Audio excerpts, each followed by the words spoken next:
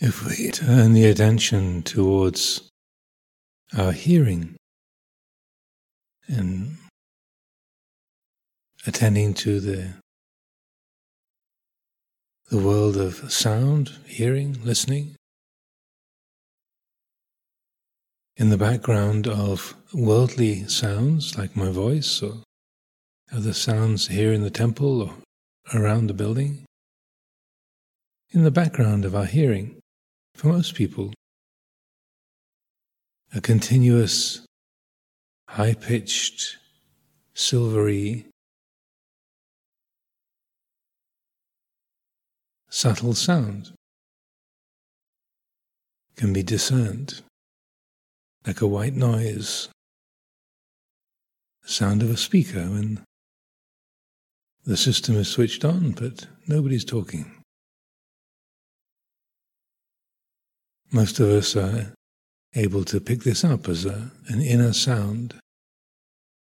In Sanskrit, this is called nada, which just means sound.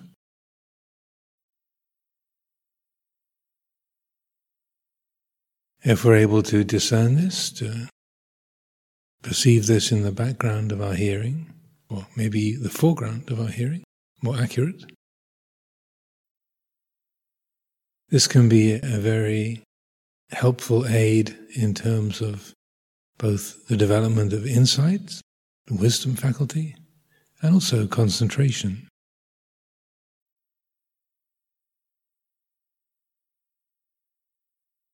If we cultivate this listening to the inner sound, the nada, then this supports the non-entanglement, the non-engagement with sight, sound, smell, taste, touch, thinking, emotion, memory, imagination, fear and hope, nostalgia and regret,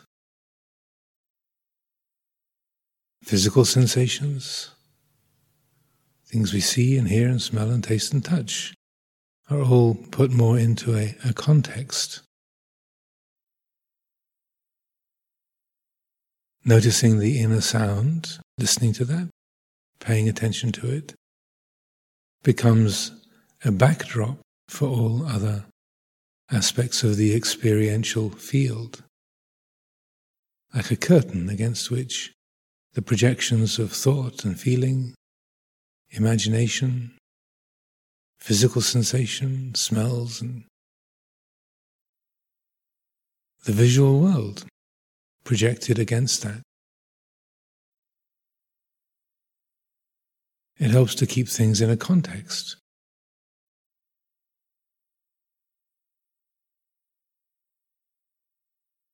The mind loses its faculty of awareness when it absorbs into what is seen, what is heard, smelt, tasted, touched.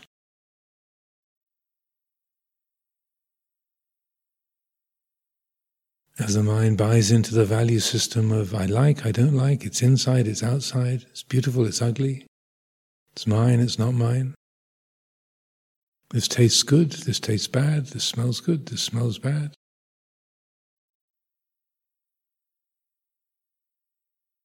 As the mind absorbs into its perceptions, then that quality of awareness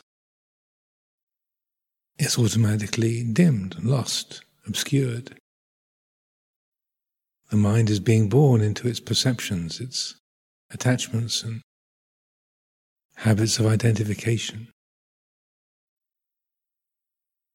Or to cultivate this quality of inner listening, attending to the inner sound, strengthening that as something that is noticed, that is present, then as we see something or feel something in the body, hear a sound, a voice speaking, the nada is always there. Even as I'm speaking, I can hear it in the background of my own mind. The sensations in your body, in your legs or your back, your hands, they're still there. But the presence of the nada, the inner sound, catalyzes that recognition. This is a mental event. This feeling in my leg is feeling consciousness. It's a mental event. It's a form fabricated through the activity of mind that says feeling. A memory, someone that we knew from our childhood. Thinking consciousness, remembering consciousness, arising, passing away. The more that this presence of the inner sound is sustained, and the more that perspective, the more simple, straightforward it is to recognize this is an experience of tasting, of smelling, feeling. This is an emotion of excitement, anger, fear, regret, inspiration, desperation. These are known as mental formations, sankharas, arising and passing away. They're not given any false solidity. They are not reified, made into an apparently real thing.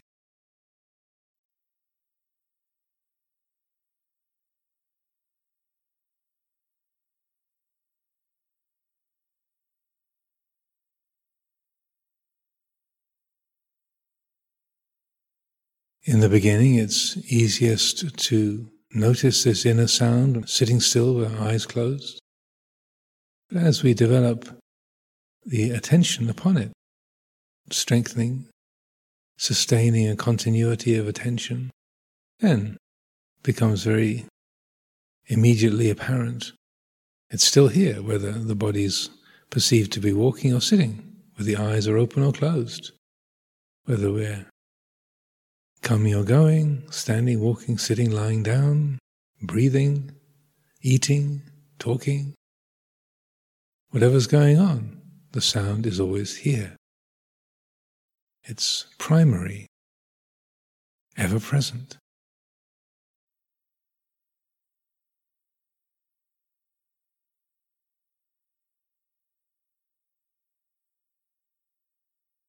In this way, it evokes the quality of suchness. Each moment is exactly this way. We don't have to define what this is, just that quality of suchness, isness. Here is the tone, the texture of this present experience. It's like this. So along with the movement of perceptions, thoughts arising and passing, sounds, the wind rattling the windows, feelings of heat and cold, comfort, discomfort. There's a unifying quality that the presence of the sound evokes. The suchness of movement, the suchness of stillness. It's like this. There's a quality of presence, the actuality of the Paccuppanna Dhamma, the here and now reality. That's appreciated. The heart awakens to that quality of sanditiko, apparent here and now, opanayiko, leading inwards. These qualities of the Dhamma are evoked, supported in their realization by the presence of this inner sound. So hearing the sound is not exactly the same as realizing the Dhamma. It's just a sound, it's just a sense object, but it has qualities that evoke these same attributes of the Dhamma itself. Apparent here and now, timeless, encouraging investigation, leading inwards, to be realized by each person for themselves. So the development of this inner listening, this practice of inner listening, is a direct support for the realization of Dhamma itself. It's a sense object, but it embodies in the sense world many of the transcendent qualities of Dhamma itself.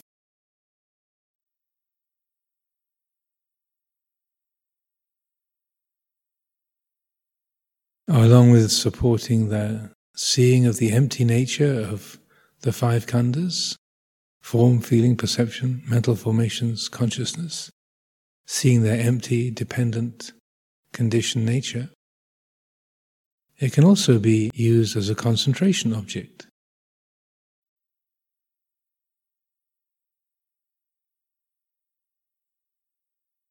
If the breath is not easy to follow, the mind becomes sleepy or distracted trying to follow the breath, we can use the presence of the inner sound as a point to focus the attention upon.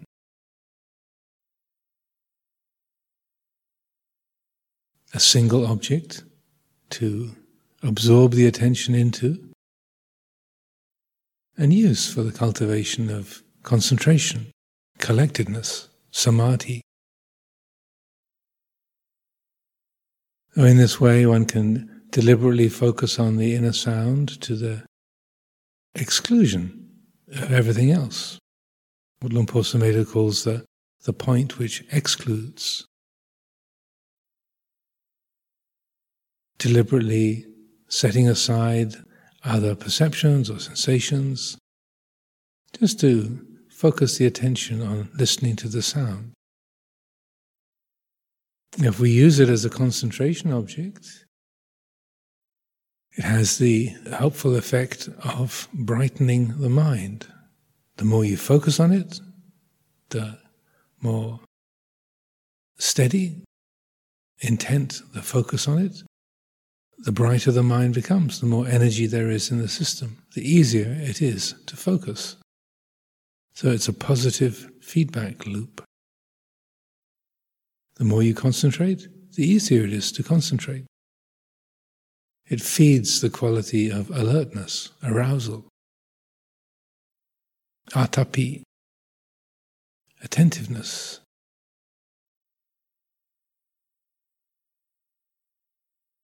Ardent, diligent. Those qualities of ardor and diligence come more easily. They're supported, fed by the focusing on the inner sound.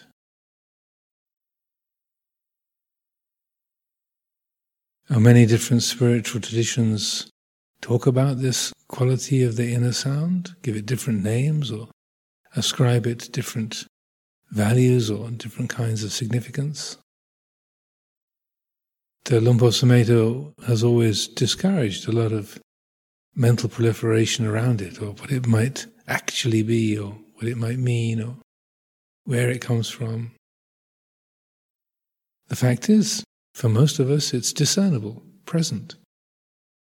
Can be put to use, whether it's an electrical aspect of the nervous system, whether it's the flow of the chi through the body, whether it's the music of the spheres, the song of the universe, whatever kind of language we might describe it with. It's present, it's here, just like the breath. We can read a lot of symbolism into it, or we can just focus on the rhythm. Put it to work without creating complications around it.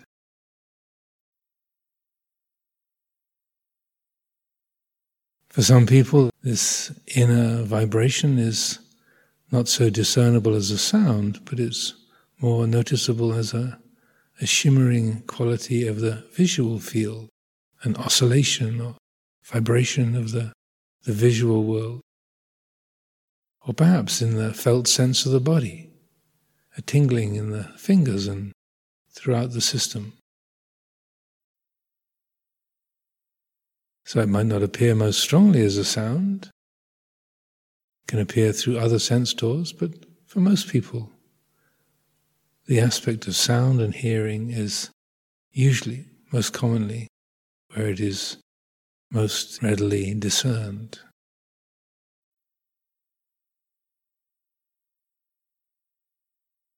So if we're able to pick this up, put this to work, let it be a constant companion, supporting that disentanglement from sight, sound, smell, taste, touch, thinking, memory, imagination. Supporting the heart in keeping the whole field of experience in a context. Feeding the realization of the empty nature of the experience of the body. Sensations, perceptions, mental formations, discriminative consciousness. It's empty, transparent, insubstantial. There are forms there, the sound of a word, texture of a sensation in your leg, beginning and the ending of a memory has a form but no substance.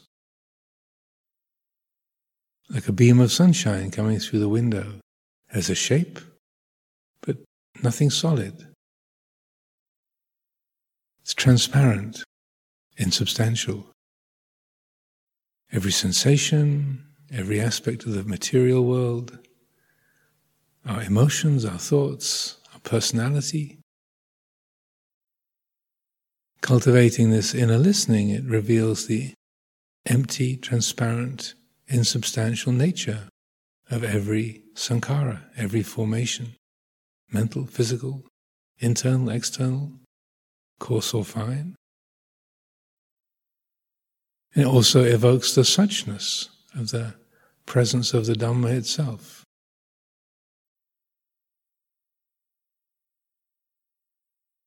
Apparent here and now, timeless, encouraging investigation.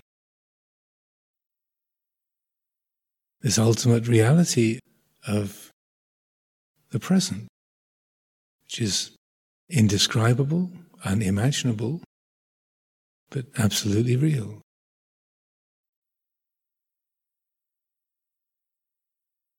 Inner listening of this kind supports that same appreciation of the suchness of Dhamma itself, the tathata, the as-isness.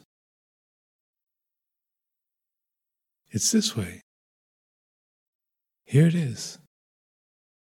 This present reality is such. It's thus. No need to write a story about it, make anything of it. Here it is. The Dhamma is ever present. How could it not be? It's this way. And the felt sense of that presence is what they call sawang sa'at, sangop, in the Thai language. Sawang, radiant. Sa'at, pure. Sangop, peaceful. This is the felt sense of the immanence of Dhamma, the presence of Dhamma. Radiant, pure, peaceful. This is its character. Its present quality.